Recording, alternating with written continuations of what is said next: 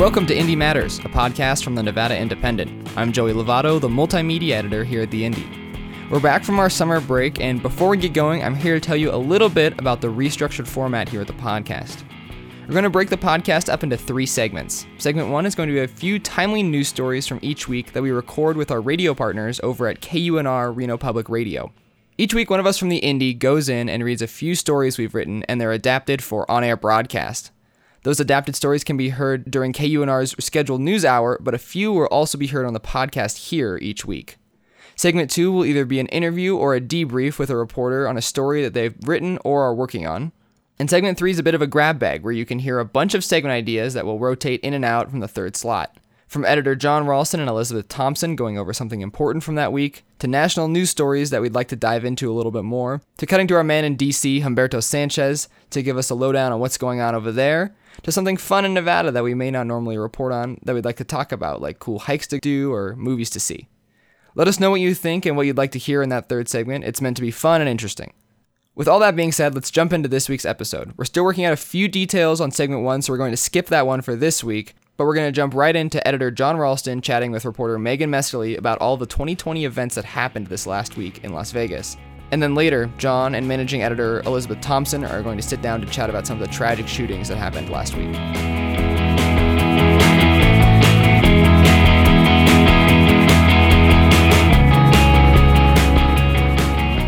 I'm here with our reporter Megan Messerly, who is our lead reporter in the 2020 election campaign and covered all the events this last weekend in Las Vegas.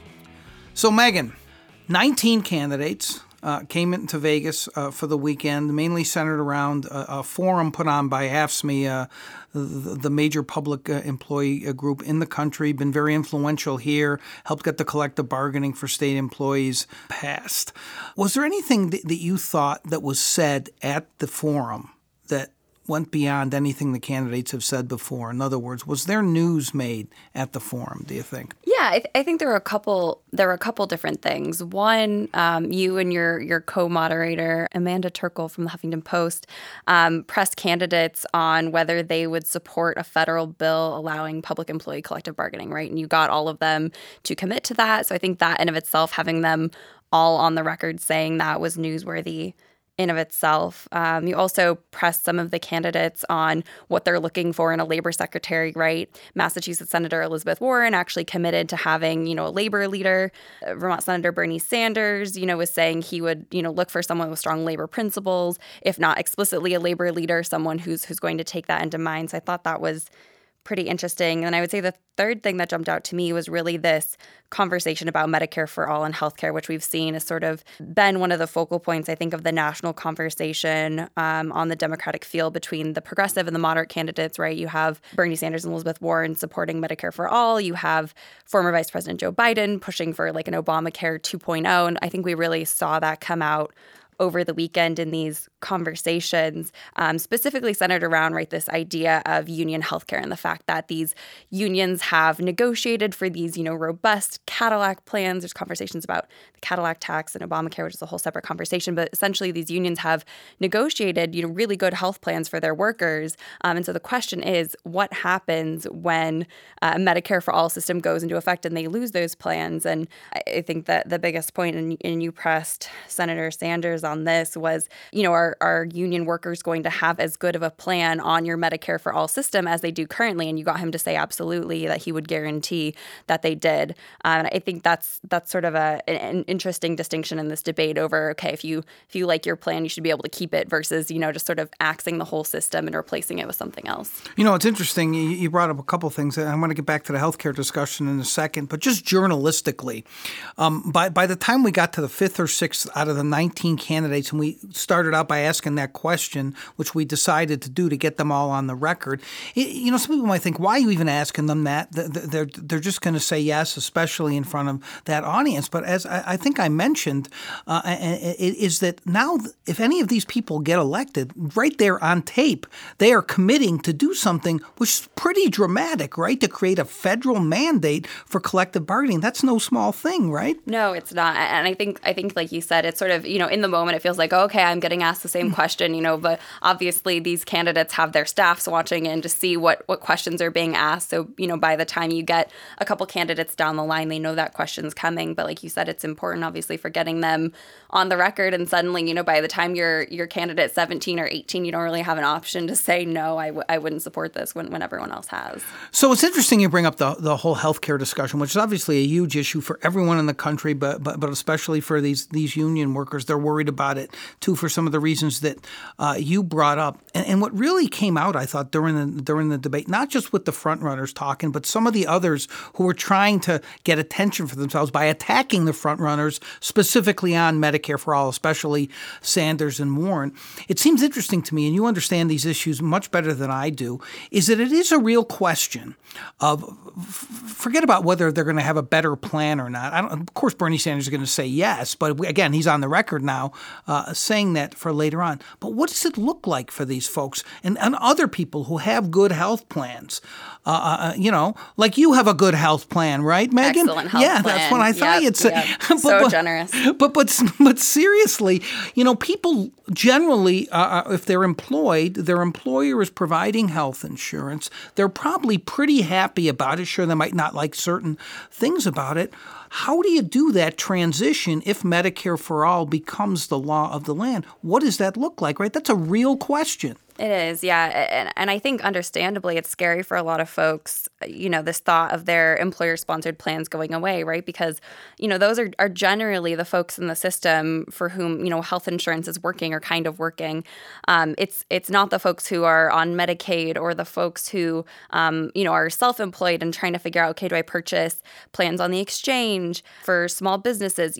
These are some of the folks that health insurance is a little bit more complicated of a conversation. Think about the where you have to qualify to get subsidies on the exchange, and can you afford the plans because they're expensive, and the instability in the market in place and all of that. And then those are the folks who Medicare for All really is going to help a lot. But yeah, there is this real question of, if you like your plan, you're not going to be able to keep it, right? That's the point of a Medicare for All system, is that everyone has the same coverage. There's this level playing field. So that means naturally people who have these really good plans are probably going to be brought down to sort of a median level, right? And the folks who aren't covered are going to be brought up to that level. But that's sort of the give and take in this conversation. It's interesting the way you phrased it there. If you like your plan, whether you're going to be able to keep it. I kept going off in my head, and you probably have during this whole debate, the controversial, if you like your doctor, you can keep your doctor during Obamacare.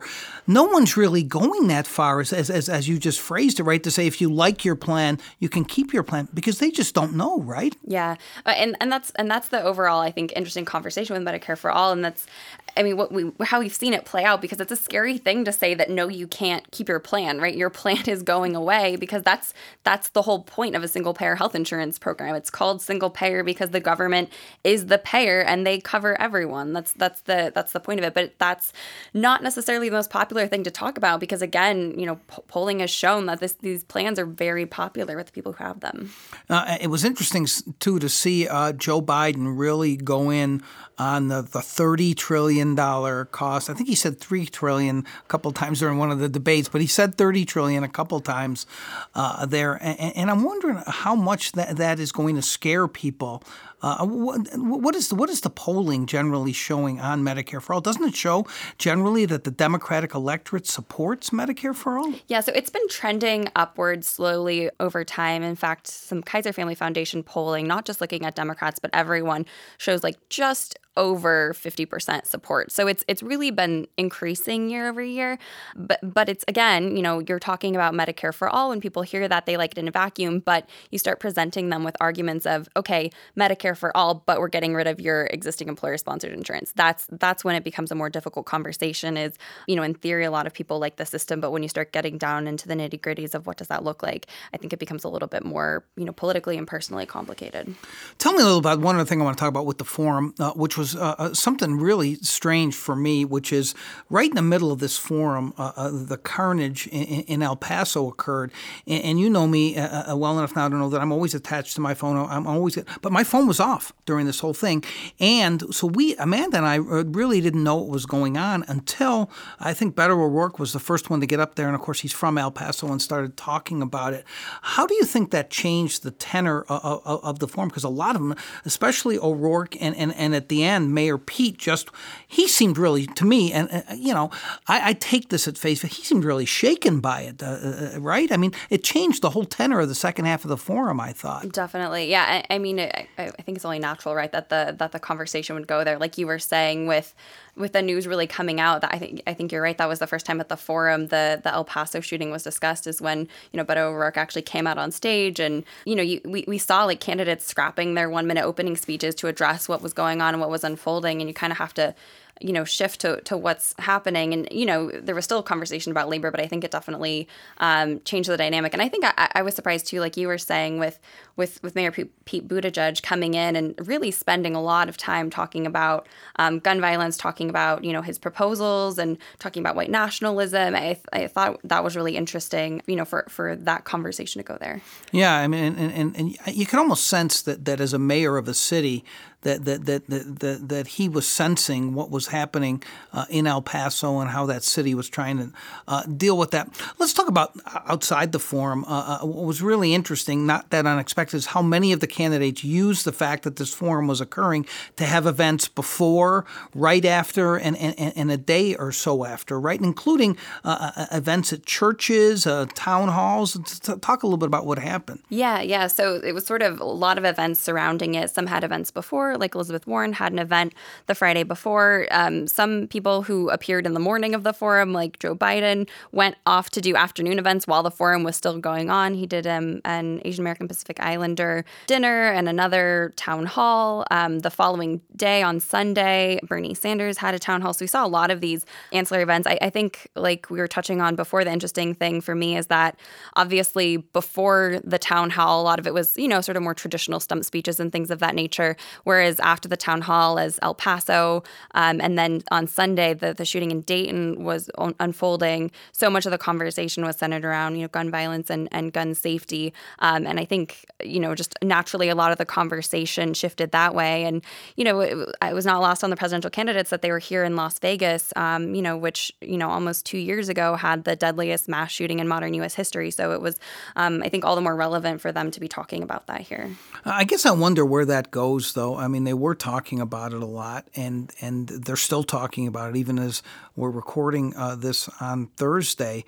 The question is whether anything is going to be different this time. I mean, there's a lot of schools of thought that when you had an incident a few years ago when a bunch of little kids got killed, if they're not going to do anything then, whatever anything is, and if they're not going to do it after what happened here, when are they going to do something? And I guess the question is, what is something, and how that debate is going to go in the Democratic primary. Do you think we got any kind of window into that this weekend?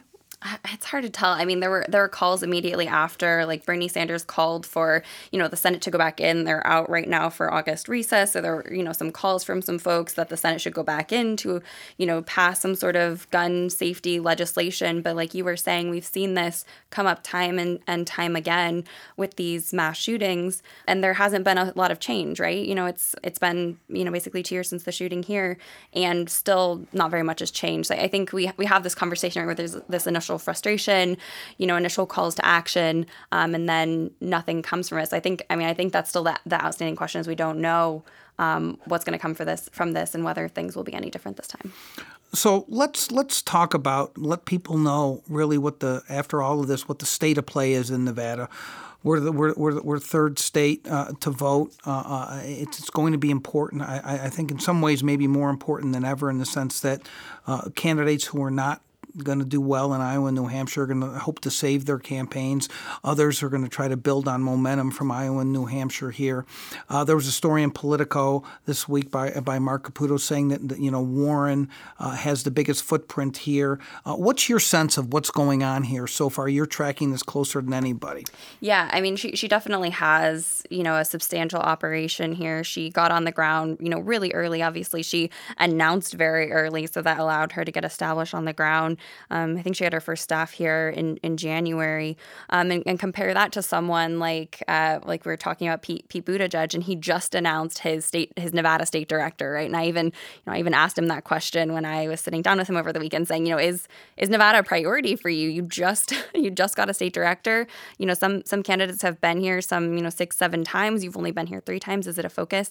And he said absolutely. Our campaign was slow to get off the ground. Obviously, people didn't know who he was. He was this very quickly rising star, and now is had the biggest fundraising quarter of any Democratic presidential candidate. So obviously he has the resources now to staff up in a state like Nevada. But contrast that with Warren or Vermont Senator Bernie Sanders, who has about 40 people on his team on the ground here in Nevada as well, who are really putting in the groundwork early to establish these operations. I mean, it's kind of the stuff that sounds a little bit more mundane. You need a field program, and you need to find your volunteers and outreach to them. But that's really what lays the groundwork when it comes to later this fall and this winter, when you're actually trying to get folks out to caucus. Let's wrap this up by talking about what the caucus is going to be like. It's going to be different than it was. The Democrats have a much different plan. They're going to allow what they're calling telecaucusing. They're going to allow early voting. It's going to be much different, and I think there's some sense out there like, is it going to work? Is it going to really expand the electorate? Do the campaigns really know what's going on? You think the Democrats are ready for what's coming? Well, they're certainly trying to be ready. So I think that's what remains to be seen, right? It's this, like you were saying, just a completely different process, these new elements, and they're still figuring out a lot of the finer points of this. So it's not out of any just trying to take their time, but these things are difficult, and you have to figure out contracts with vendors and the logistical nitty-gritties of this. And already the caucus process is sort of a complicated process, and so they're still figuring a lot of that out. So I think it'll be interesting to see as this process develops how we see the communication between the state party here and the campaigns continue, and then how that ultimately translates through on caucus day. And I probably shouldn't announce this here, but I want to wrap this up, that the caucus is on February 22nd, and we've already made the decision at the Indy that you're the only one who's going to be covering it that Excellent. day. You don't Fantastic. need any help. Oh, yeah. You can go to all the caucus locations yourself, and you'll be able to provide us a report. We're launching our cloning program though before that, right? There you go. All right. Thanks, Megan. Thanks.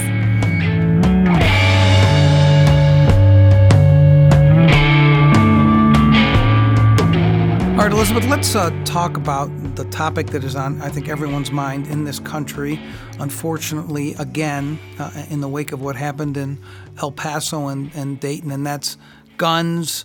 Why does this keep happening in America? Why does it happen so much more in America than in any other country? And is there anything that any politician can do about this? You're obviously never going to stop these kinds of things from happening completely, but are there laws that make any sense? And I'm really interested in your perspective because you are certainly, people know this, more conservative than I am in general, and you're a gun owner. And so what's your perspective on all this? Yeah, it's complicated and it's tricky, and I really try to just stay completely away from all the usual talking points because they've gotten us nowhere and they say nothing, actually.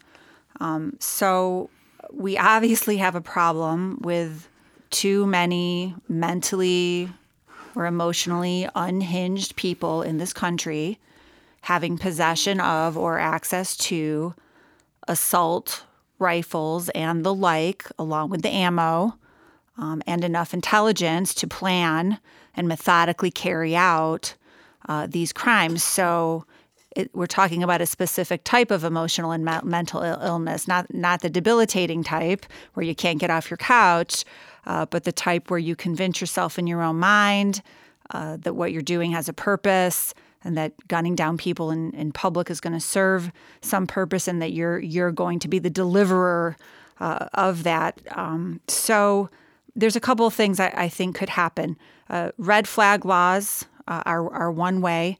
Now, even that's tricky because there are issues of due process. And just to explain what those are in case people don't know. In a nutshell, it means that if a human being or some agency reports to a law enforcement agency or a court that they suspect that someone who is in possession of a firearm is capable of harming themselves or someone else, then that firearm could be at least temporarily seized from that person to prevent them from doing any harm while there was a process of evaluating the person's mental and emotional health. And then at that point, they would either get the gun back at some point or not, depending on what happened. I think I am mostly a supporter of those type of laws, especially because there have been a couple cases already where there was a mass shooting, many people died, and when we went back and looked at the record online, computers, social media, and talked to human beings who knew that person, there were signs that that person might do some harm or at least was not mentally, shall we say, in possession of their full capacity. So that's one way to do it, but that still relies on a human factor, which is that other human beings have to report that. And that can be very tricky business. I understand why people are nervous about that. The bad blood, let's say, between two people, real easy to make an accusation. That person's unhinged. Next thing you know, someone's getting their gun, yanked out of their house. And I don't want to gloss over that. I don't mean to interrupt you, but I don't want to gloss over what you referred to earlier, which is that there are serious due process concerns with red flag laws. No, I think it's the extreme to say, oh, this is just like Minority Report, the Spielberg movie, and it's going to be like it's pre-crime. But on the other hand, you could have people doing what you just suggested.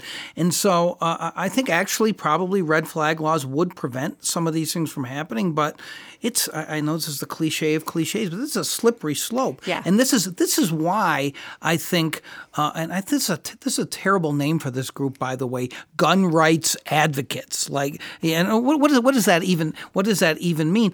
But this is where I think it devolves on that side, is that every single thing that's proposed, whether it's something that's a little bit controversial like red flag laws or something it's not, like background checks, it's the nose under the tent. And the real reason that they're opposing it, whether it's the NRA or some other groups or just people who own guns and fear that this is going to lead ultimately to gun confiscation, that's what they're afraid of, right? You do one of these, you do another one. And that's generally how they gin up support for opposing this kind of stuff, right? Yeah, it is. But, because red flag laws are new in general and they haven't been put into effect, we haven't had a chance to see how they're going to work. And I'm not one of these people that assumes it's going to be a massive failure. It may well be imperfect, and it may well need to be tweaked. That wouldn't be a shocker if we needed to. We had legislation that we decided, it wasn't a great idea the way it was written. Let's tweak it a little bit and fix it up. So I'm fine when I say that I'm fine with it. I'm fine with having them in place now and seeing how it goes, trusting that there will be a professional mental health evaluation that will happen, that a sober and judicious individual on a court bench will look at the situation, talk to all the witnesses, look at the mental health record, and make a determination for a period of days or weeks whether a certain individual should have a gun. And if anything goes heinously wrong in the process, I'm sure all the gun advocates will be right there screaming bloody murder to make sure that we get that fixed. So what I'm saying, I'm willing to see where that goes. I think we should. I'm a full supporter of background checks, and I think they should be even more thorough than they already are. And I think more people should have to undergo them. How so more thorough? What do you mean? So Nevada had a great, had a pretty great system before people started tweaking it in recent years, which is that they had a state-based background check and the FBI, the federal background check, but not all states have that. And what I mean by that is that instead of just checking the basics like your criminal record and your DMV record, we can look into other things like more of your complete record. What have you ever been in trouble for anything? What is on your record in terms of guns you already own and purchases that you've made. So that's what I mean by more thorough. Just the more information we have, the better chance we have of identifying potential problems. And as a gun owner, I have no trouble taking any background check questionnaire or whatever. I have one more thing I want to say, but go ahead if you want to talk about that for a second. We only have a couple of minutes left, so go ahead. So one suggestion that was made after this last couple of horrific shootings was about cash buybacks for assault rifles, and that maybe states and the federal government should get in the business of offering substantial amounts of cash to get people to sell back their assault rifles and the ammo that goes with them to the government, alongside laws that would ban the present and future sales of those same guns. I would be completely open to seeing that happen. If people want to sell their guns to the government or anyone else, they should be able to do so. I think that might not be a bad way to get started on it. The problem is that the bad guys who are planning on doing something wrong aren't going to sell their gun back to the government. So it gets some guns out of some homes, and that's a good start. But it's not a panacea. It doesn't solve the whole problem. Let's talk about the language of the debate in the minute or so that we have left. And I've already talked about some of the phrases used. The phrase that irritates me the most in this entire debate, Elizabeth, is the phrase law-abiding citizens, which is what the NRA and others often use. If you pass these laws, you're going to be infringing on the rights of law-abiding citizens. Now, while some of these people who have committed these horrific mass shootings, they are found to have had, again, no pun intended, triggering events in their past that you could have seen, a lot of them, up until the minute that they did this, were law-abiding citizens. Yes. And so the question is, do you think that there's any chance that we can ever reframe this debate so these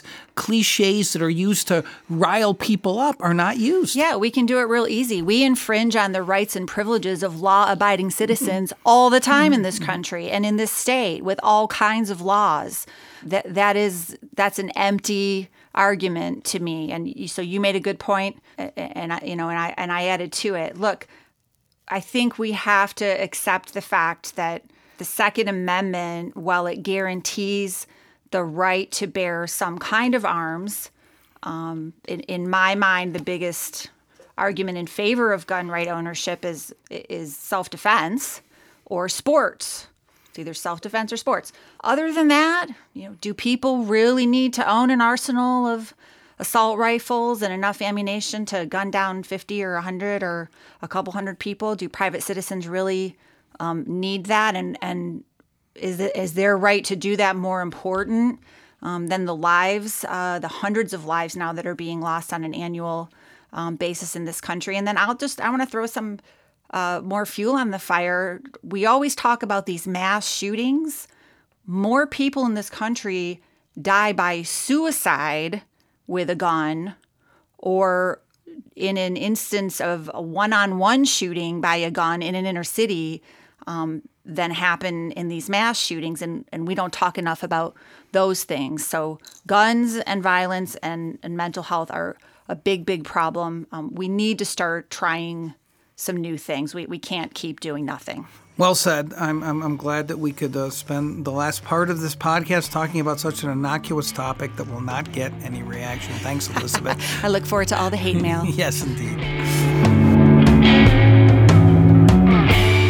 Thank you for listening to this episode of Indie Matters. We're glad to be back from our break and hope that you enjoyed this new format. Let us know what you think by emailing me, Joey Lovato, at joey@thenvindy.com. We would also really appreciate it if you could support us by rating and reviewing us wherever you get your podcasts. You can find us on iTunes, Spotify, Google Play, or any other podcast platform. If you can't find us on a podcast platform of your choice, email me and I'll get it sorted out. I'd like to thank John, Elizabeth, and Megan for being on the podcast this week, and I'd like to thank you for listening to Indie Matters. We'll talk to you next week.